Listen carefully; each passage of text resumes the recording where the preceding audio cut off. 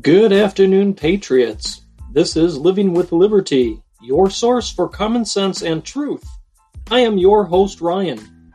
Today we will talk about a few of Chairman Biden's first-day executive orders and their impact on our lives. All next on Living with Liberty. Joe Biden signed 17 executive orders in his first day in office. Now, I'm not a big fan of the executive orders. They're really serving as a legislative function at this point, as our congressional leaders can't seem to get anything through, can't seem to come to an agreement on anything. The executive orders now seems to be the way to go, or the way things are going, and really, as I view it, it's moving us more towards a dictatorial government than anything else. But that, most of that will be a topic for the other day. Today, I want to focus on what these executive orders are that Biden signed in his first days in office here, and what's their impact to our lives. 11 of those executive orders that he signed really were the start of erasing Trump's legacy in office. Many of these I view as setting us back here in America in terms of jobs, independence from foreign oil, rolling back more of our liberties, and really just sucking the taxpayers' bank accounts dry. There's a few that are just absolute killers. One in particular that is an absolute killer for women's, let's call it women's, rights and equality in sports. Instead of being the president for all Americans, old President Unity here has been the president for the fringe of the Democratic Party. President Unity even managed to piss off Canada despite his promise to restore America to a place of global prominence. Angering an ally certainly doesn't seem like a good way to do that, to restore America to the top of the world stage here. Let's look at a few of, I don't want to go through all 17, so we'll take a look at a few of the more, what I would say are impactful executive orders. First one, rejoining the Paris Climate Agreement. This one just shows how either naive, dumb, or in the pocket of the Chinese Biden is. Maybe it's all three. If anyone thinks China or India or Russia or really any other emerging economy is going to abide by the Paris Climate Agreement when push comes to shove, they are severely mistaken and going to be severely disappointed. The only reason that we get sucked into these useless world agreements is to bankroll them and let other countries weaken us. We end up footing the bill for a big chunk of these things. We end up one of the few that actually try to, for whatever reason, hit these targets at the expense of our own economic growth and the prosperity of our own people. Don't think for a second that China, Russia, or India are going to sacrifice their GDP growth targets in the name of reducing carbon emissions, especially when they know the U.S. will be stupid enough to hammer its own people and industries into compliance. Who is going to enforce this thing anyway at the world level?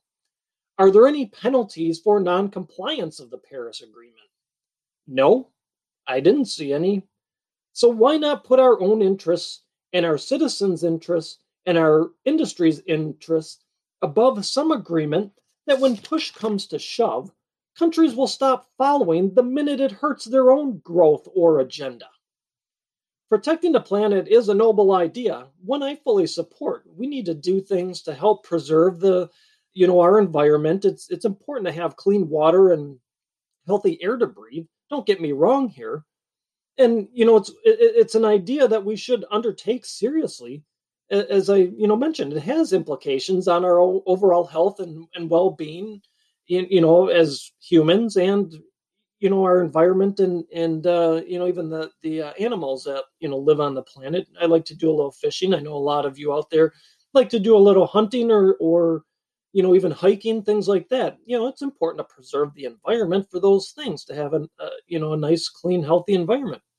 But the way I see it, this Paris Agreement, like other international agreements of this type, there are no real penalties for the non-compliance. So we shouldn't put our country at a disadvantage by over-regulating our industries and destroy the lives of our citizens at the expense of falling behind the rest of the world. I think this is a bad move, jumping back into the Paris Agreement. And because, once again, push comes to shove, the United States will carry on the burden of this thing, and it will hurt our country and economy and our citizens. The next one I want to talk about is the canceling of the permit for the Keystone Pipeline. Nothing says screw you like killing off 11,000 union jobs when with the stroke of a pen here. Not only did it kill jobs, this angered Canada. It angered Justin Trudeau. This was one of his projects that he was very invested in. And Trudeau is, as my Canadian friends know, and I think a lot of us know, Trudeau is no conservative by any means. Joe Biden has done more to kill off union jobs than any Republican ever could. This is really what you get, though, when you vote party over candidate. Apparently, since the unions turned out the vote for Biden, they thought their jobs would be spared. They thought that the unions thought Biden would have their backs. That's wrong. Ideology knows no bounds here. The old definition here of useful idiot applies. I'm going to pander and pander and pander to you, but when it comes down to your interests, yeah, forget you. I don't care, and that's exactly what Biden did here with the canceling of the Keystone Pipeline. You look at this, it's also Trump derangement syndrome knows no bounds here. This is very short-sighted, and here's how short-sighted canceling the Keystone Pipeline is. Now, if you think about it, a pipeline to send fuel and oil through and natural gas would be a very green alternative to trucking it and putting it in tank cars on trains, all either pulled by a diesel semi-truck or a diesel locomotive. It's very efficient, and there'd be, again, little to no emissions here by building this pipeline. You can make an argument, it does something to the landscape, and there's risk for that pipeline leaking, but there's all kinds of sensors and everything else they put on these pipelines, and they do regular checks to ensure that nothing's going to, or if a leak does happen, nothing's, they're going to be on that right away. You have the same risk with a tank truck or a bunch of tank cars on a train. A tank truck's could tip over and spill all over the highway, and you have many tank cars on a train. Imagine if that thing derailed and a bunch of those things spilled, and it's kind of the same thing as if a pipeline burst. So it's not really a solid argument here. And you think about this too. So Canada is going to keep pumping the oil from the tar sands and there's going to continue to be a market for it. And that market, the oil needs to get to that market. So, apparently we need to reduce emissions by our own, president's mission here by getting back into the Paris Agreement. We want to reduce emissions. So instead of constructing a pipeline to help us do that, let's send that oil to market by rail or by truck with either diesel locomotives or diesel tanker trucks, both of which pollute and have the perception of being bigger polluters than maybe a regular gasoline engine even is. So not only that, we're killing this pipeline. We're coupling that with our jump back into the Paris Accord. Our electricity and heating costs are going to go up. I live in the north here, and heating season typically is about 5 or 6 months long. See, really, this is just what I want.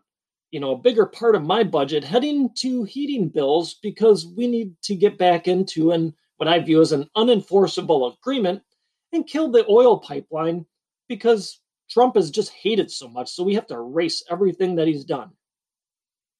Now, the next one I want to bring up is this idea of re-entry into the WHO. Really, just what we need. Re-entry into an obviously corrupt international organization, an organization that we accounted for most of its funding. Yet they, meaning the WHO, apparently answer to China only. Personally, I am all for getting out of these corrupt world bodies.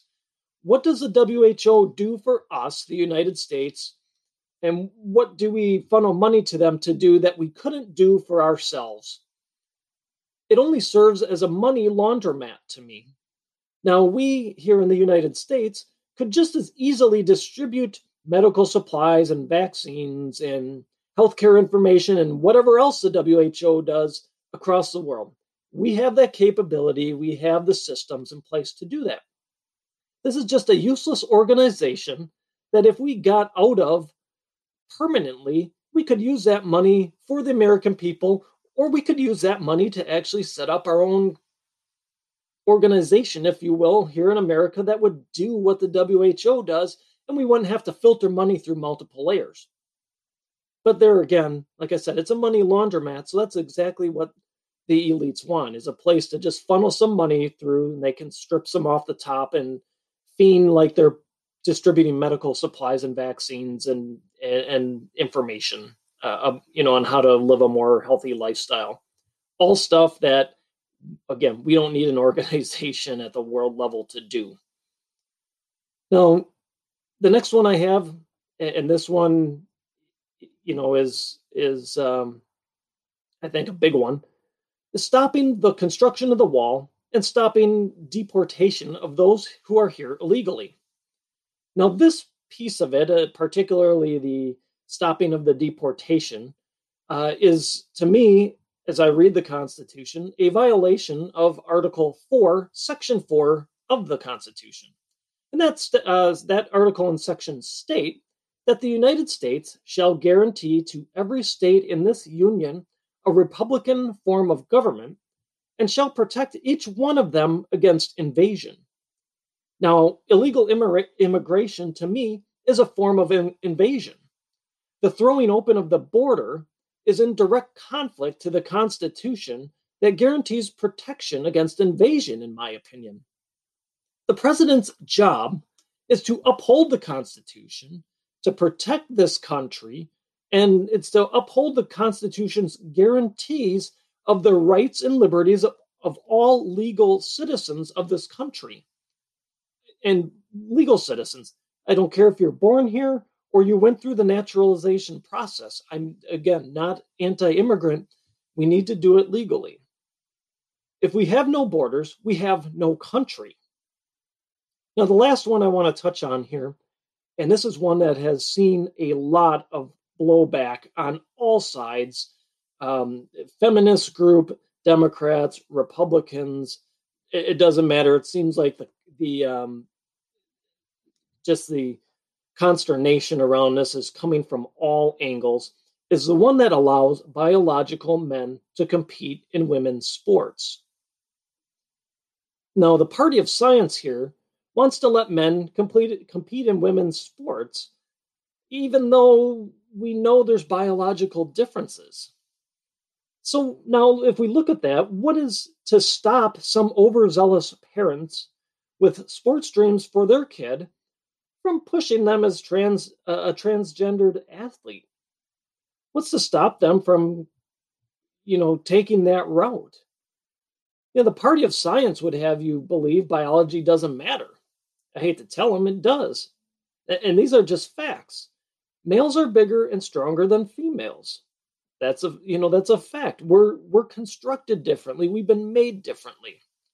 Men are faster than females.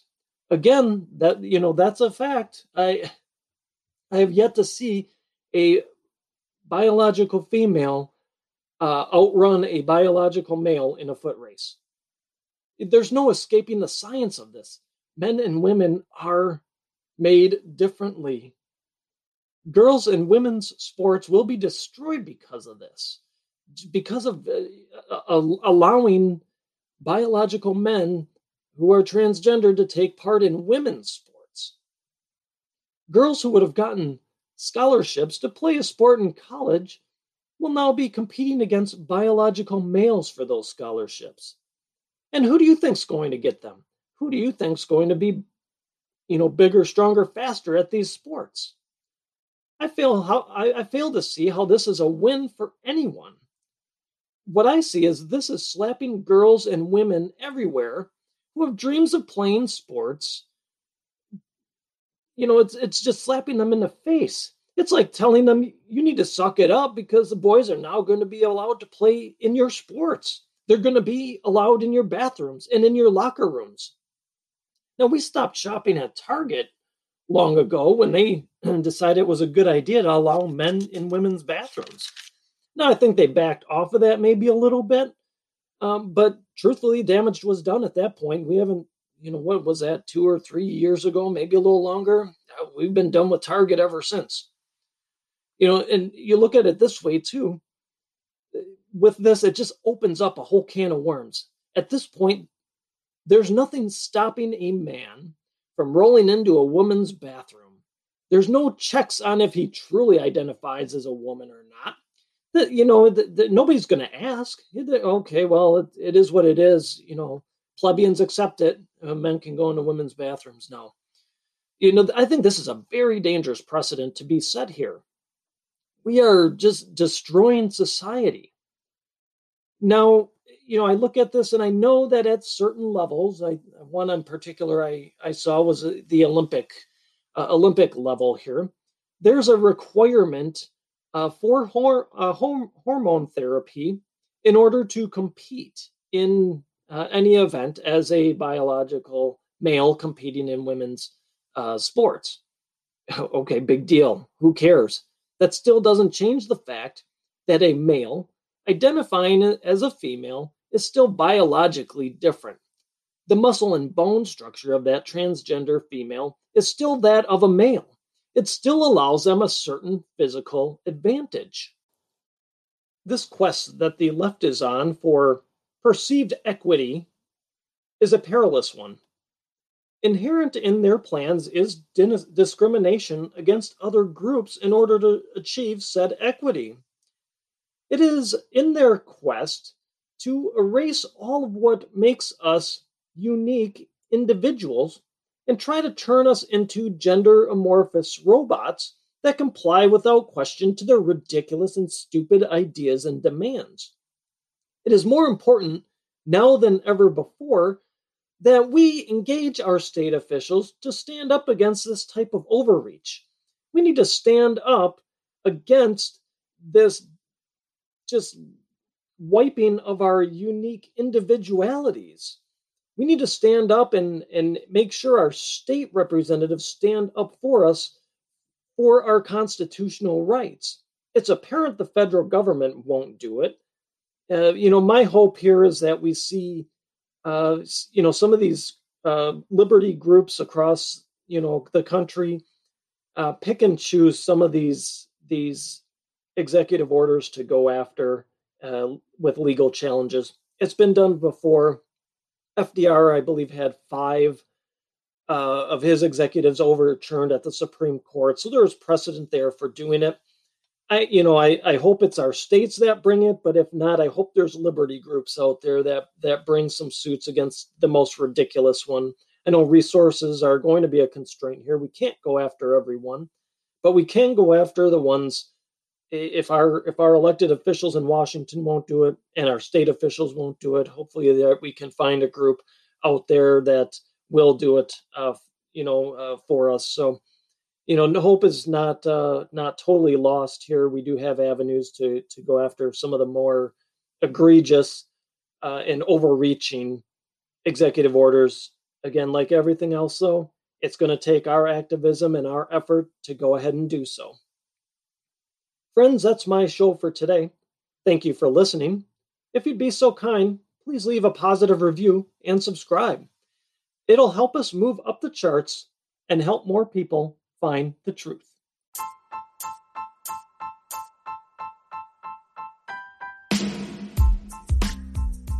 I appreciate you spending some time with me today. Please help us spread the truth by sharing my podcast with your friends and family, as well as on your social media accounts. Also, I'd be grateful if you subscribed to my podcast and signed up for notifications. It'll help you stay up to date with Living with Liberty. With Parler Down, I can be found on MeWe by searching Living with Liberty. And I also now have a Telegram channel. The handle there is at Living with Liberty. Liberty isn't a given. We must fight to protect it. Working together, we will do exactly that. Until next time.